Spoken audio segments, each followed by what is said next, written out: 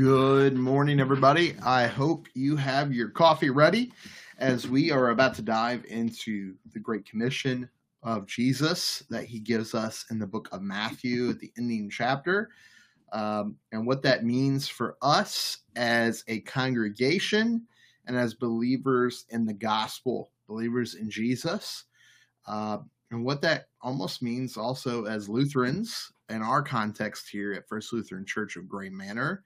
I'm coming here from my office, and as you see behind us today, in the background is the earth, because Jesus tells us to go throughout the earth spreading the good news of Jesus Christ. So I'm going to share my screen once again for you this morning. Let's see, get this off. All right. So we have Logos Bible software. Again, if you are a member here at First Lutheran Church, you get to use that for free, and they're not paying me to say that. Simply use the web app.logos.com to access it, and you have access to hundreds of commentaries free of charge just for being a member of the church. So we are in this series of faith, family, and future. So the first piece that we really need to discuss is our faith, why it's important for us as believers of Jesus, what that means to be a believer of Jesus. So it tells us here in Matthew 28, verse 16. Now the 11 disciples went to Galilee, to the mountain where Jesus told them to go. And when they saw him, they worshipped him, but some doubted. And Jesus came near and spoke to them, I've received all authority in heaven and on earth. Therefore, go and make disciples of all nations, baptizing them in the name of the Father, the Son, and the Holy Spirit, teaching them to obey everything that I've commanded to you. Look, myself will be with you every day until the end of the present age. So, let's talk about this, right? As a called and ordained minister of the Church of Jesus Christ, of this congregation, it says that I am the chief evangelist. Now, what does that mean, right? I'm the chief evangelist. Doesn't mean that I'm the only one doing evangelism, right? That's the job of the church. Looking at the Bible, it is the job of the church. Now, I've heard from people that evangelism makes you uncomfortable. I've heard this, right? It makes us uncomfortable. Again, I remember at Troy United Methodist Church, I was serving as a youth pastor, and we had this evangelism conference. And one of the evangelists for the conference came in, and they said, the average, at that time, I was a Methodist, the average United Methodist shares their faith every 33 years. And again, Methodism was started by basically evangelists. They rode around on horseback, preached in barns and bar rooms. They used bar tunes to create hymns in order to reach new people. So they did some incredible ministry, that John Wesley and his brother Charles and the whole clan. However, the descendants of the Wesley brothers shared their faith every 33 years. Now, I want you to think, as Lutherans, how often do you think we share our faith? How often do we really take the Great Commission seriously?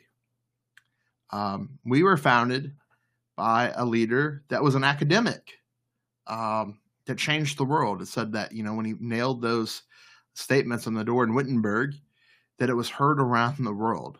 And so we come from a good tradition, right, of changing society for Jesus, getting the church back in order to where it needs to be. And let me tell you, brothers and sisters, in the midst of this liberal nonsense we call Christianity here in America today, we have a responsibility as Lutherans, as conservatives, to bring back the truth of Jesus into this messed up place.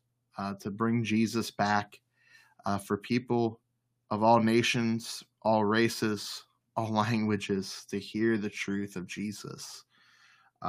So, the 11 disciples went to Galilee, to the mountain where Jesus told them to go. So first of all, let's just kind of work this verse by verse here for us this morning. And I'm going to do my very best to do this with you this morning. So, the first thing that I kind of notice in this first verse 16, is they listened to Jesus, to the mountain where Jesus told them to go. So they went. Let's highlight that. They went where Jesus told them to go. Now imagine this. We, as the congregation of Jesus Christ here at First Lutheran Church, I'm bugging my eyes up because it's a shocker. If we, as the congregation at First Lutheran Church, were to go where Jesus told us to go, what would that mean for us? If the church worldwide were to go where Jesus told them to go, what would that change? What would that mean for his people? I absolutely believe that means there would be a difference in the church today, because often we go where we want to go.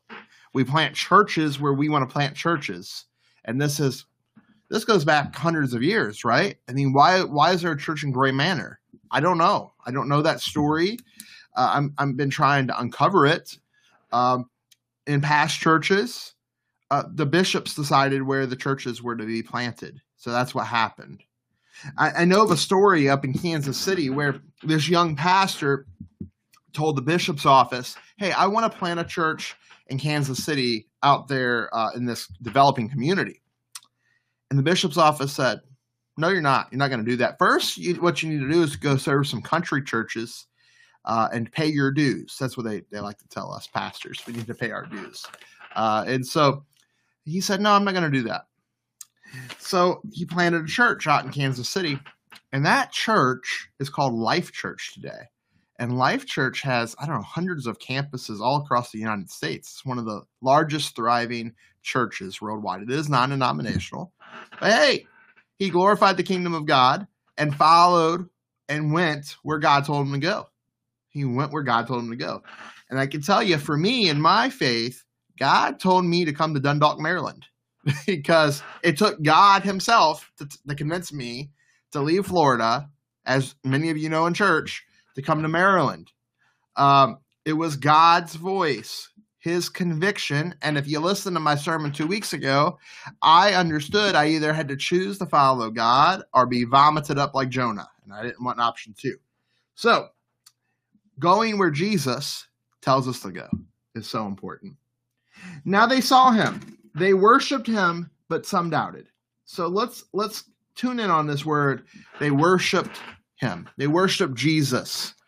So I bet you if I were to do a word study on this, if I were to look at the Greek and Aramaic of this text, that in fact, to me, this signifies of who he is, because they're not going to worship anybody but God, right? I mean, that would be blasphemy.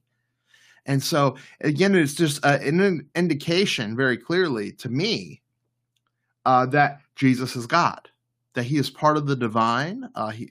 God is the Father, the Son, and the Holy Spirit. There are people today that believe that Jesus was just a person, that he wasn't God. He was the Messiah, but he wasn't God. But in fact, we as the ancient church, again, faith, family, future, for 2,000 plus years have accepted the divinity of Jesus Christ as God, God 3 in 1. And so they worshiped him. The disciples worshiped him at the end of this book of Matthew, right? They understood who he was. He had been raised from the dead, right? He's living among them, and they worship him. But it still says some doubted, right? Some doubted. But Jesus came near and spoke to them. I've received all authority in heaven and on earth. All right. So let's talk about that. He received all authority in heaven and on earth. So we know that Jesus, when he was born, it says what? He took the form of a slave servant. He became flesh. He became like one of us, right? That could live and die. He gave up some of that divinity. And I don't want to sound heretical here. He gave up that power, that authority of his divine being, I should say. He was still 100% divine. He gave up that part to become a slave servant, is what the scripture says. And so he was resurrected from the dead at this point.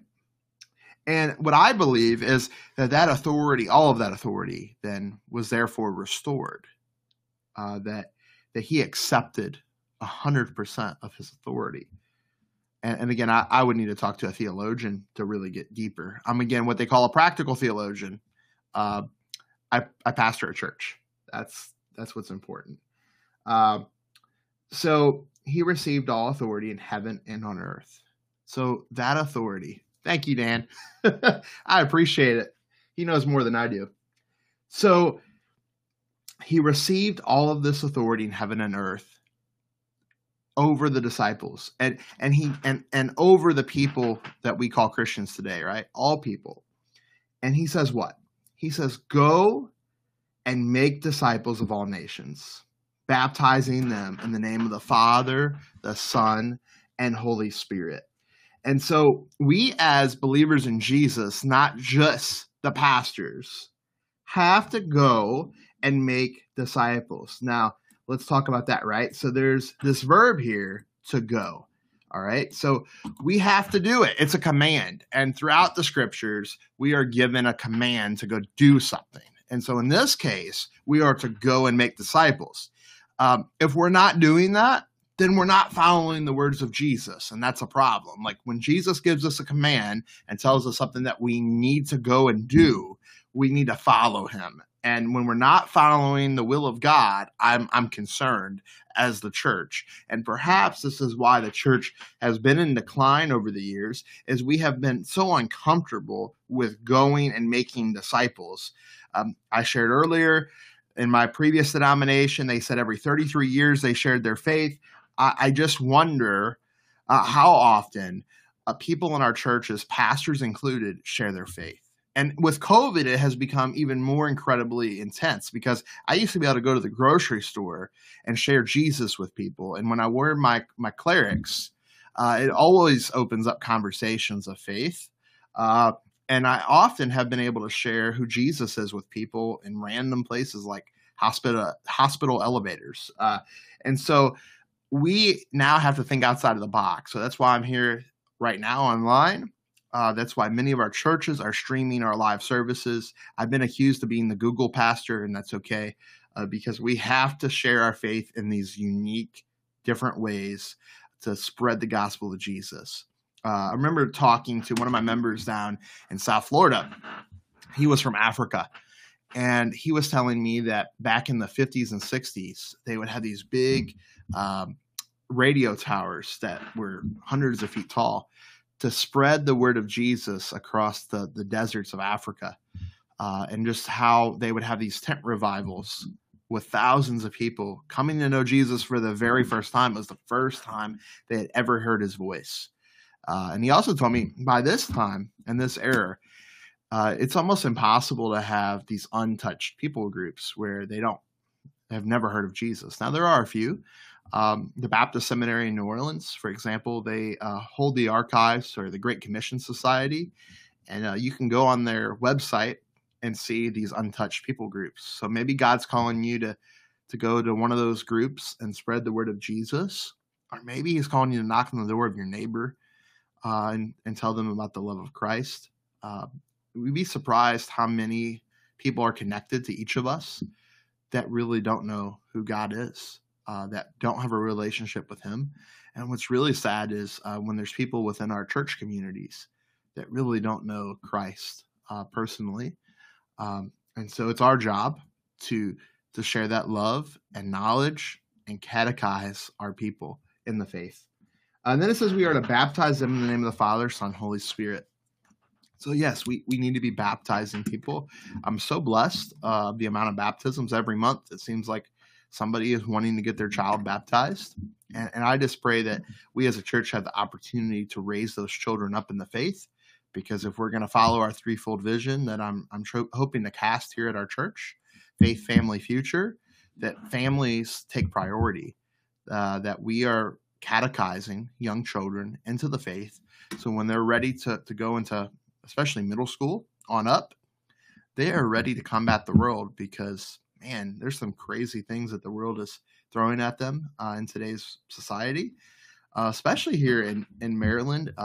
It's a much more progressive advancements than me, where I grew up in the Bible Belt. So I'm just really concerned about our children and what they're going to be exposed to in the world. So we need to do a good job here at our church, and I'm really grateful for great Sunday school teachers that have taken on some new curriculum to hopefully have birth through death here at our church, studying the same lectionary text every single week. That is so exciting for me as a pastor, and it's something I've been wanting to do since the days that I was a children's pastor at Lee Joyner Methodist Church in Monroe. And to do so in the name of the Father, Son, Holy Spirit. Now, this is why, as Lutherans and many denominations, I'm not going to rebaptize somebody that was baptized in the name of the Father, Son, Holy Spirit. There's one baptism for the forgiveness of sins, and we don't need to rebaptize people. Now, if you were baptized in a tradition or a non-Christian tradition, even like the Mormon Church, for example, they don't baptize in the name of the Father, Son, Holy Spirit. So we're gonna rebaptize that person. But for everybody else, we can reaffirm your baptism and anoint you with water and say, remember your baptism, and be grateful or be thankful, either one. And I've experienced that as well. It's very healing because there is power, I believe, through the Holy Spirit, through the workings of the elements of the water. So teach them to obey everything that I've commanded you. Look, I myself will be with you every day until the end of the present age. All right, so teaching them to obey everything that I've commanded you. All right, so what does this say to us as believers in Jesus? It says that we don't have options, right? That we must obey as disciples everything that he's commanded us.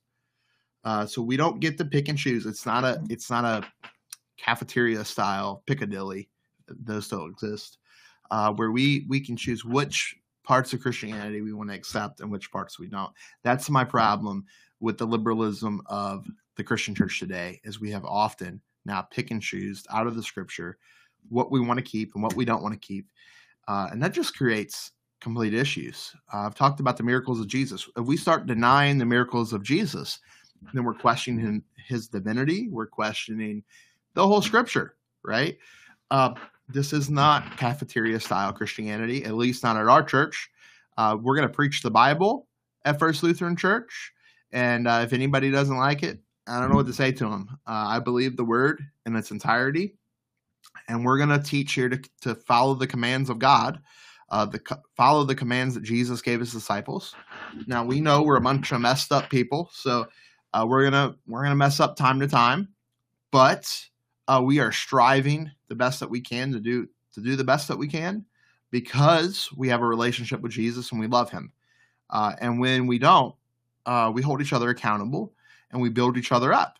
And so I love all of you. And I just encourage you to continue to try to get into a small group of some type. I'm really excited. I saw that a kind of a young adult study started. I believe Sarah Paul is leading it. And it was 2 or 3 Sundays ago before the snow. And I walked up here on Sunday morning and saw a huge group of people reading the Bible together. That was such uplifting for me as the pastor. So I just want to go over a couple more things now that we've gone over the scripture this morning. Is I asked 2 Sundays ago, my wife put up a board in the hallway. And the questions were, how is God speaking to you? And what would you like to see in our future? Great questions. We need to be able to think about the future of our congregation because we know change has to happen in any part of life, including businesses, right? Like my mom worked at a dental office growing up, and her the head dentist said change or die, basically. And so he didn't like it either. He didn't like bringing computers into the offices, but he did it anyway. So here at our church, you guys have done a lot of changes already. For example, you have a younger pastor. That's me. Thank you for allowing me to serve along you. And I appreciate our region and district for supporting the ministry here at First. So these are some of the things that you guys said you would like to see so far. And I want to get that bulletin board filled by the end of the month. They said to be a strong leader. So the way I take that is we want to be a strong leader in the community, that we want to be a strong church for this community, that no matter what others are doing, that we are staying true to the gospel, that we are focused and unified for Jesus, because God loves unity in the church, not disunity. The devil likes disunity. So evangelizing outside of our church and in our neighborhood. Amen. Whoever wrote it, I think that is fantastic. That's what we're talking about this morning, that we have to be outside of the walls of First. We have to be outside of the temple, reaching the lost sheep. And there are so many people that I encounter on a daily basis here in Dundalk that don't have a relationship with Jesus. So we got to do something about that. We got to bring them into the church. We got to love on them. And what I mean by the church is the people of God, right? Grow within the church and outside of the church. So that's fantastic. How do we do that? It's a question for you guys as the congregation. How are we going to grow? You know how I believe we're going to grow. That's my threefold vision that I've been trying to cast. Faith, family, future. We grow by investing in the faith, by investing in young families, and actually meaning it. Whatever that means for the congregation. We have a lot of young kids and people about my age that are connected to this congregation. If we could just invest in them and bring them in part of the family. To be diligent in serving and to serve with joy. Amen. You can't run a church with a few people doing most of the work. We need the whole body of Christ to be working together. And we have really good volunteers at the church, but I mean, I'll be honest with you, I wish we had some more. So if God's calling you to serve in ministry here at the church, I would love to have a conversation with you. Message me on Facebook, call me, email me, talk to me after church. I won't remember everything if you talk to me after church, but we'll follow up on email. I know I had somebody about 2 or 3 weeks ago say God was telling them to make phone calls because right now that's about all we can do, right? We can't do really house visitations. We can't go see shut-ins. But there was a member, so I connected them with Deacon Jim, and I pray that will be fruitful. Time for fellowship before services, a coffee spot, maybe comfy chairs. So I know what this is talking about. There was a dream well before I got here where the mailbox room is downstairs in the hallway, to kind of knock those walls out and to create a little coffee bar and sitting area to be welcoming. And so one of the things that the property committee that they're trying to do is hopefully make this space even more so inviting and welcoming to our members, but also our community. We need to be able to showcase our ministries, what we're doing, have a property that is very accessible and easy to navigate. We had a couple of visitors the last couple of months, and some of them, kind of get lost walking around here because it's kind of a maze. We just need some more signage. I still get lost trying to figure out where everything is. So those are all things. And I welcome your visions for the congregation, for the church, for the property. The property committee does have a suggestion box, and I just really encourage you to fill out a card. It's anonymous if you want it to be. Drop it in there. Let's move forward to the mission of God here at First. So thank you. It's been this morning. I'm really grateful that God gives us this opportunity to connect virtually online. And again, I want to encourage you, this Logos Bible software. If you are a member of the church, please take advantage of it. It's free to you, which is just incredible. Before I was a pastor, before they offered this to churches, I paid like $10,000 in investment in books that many are just free now to you all because you're a member of the church and our Faith Life account. So just go to app.logos.com and you use your Faith Life login to gain access. Again, if you ever need me, I'm here for you. call me anytime. And if I don't answer right away, please leave a voicemail or send me a text and I'll get back to you. May God bless you and keep you. See you soon.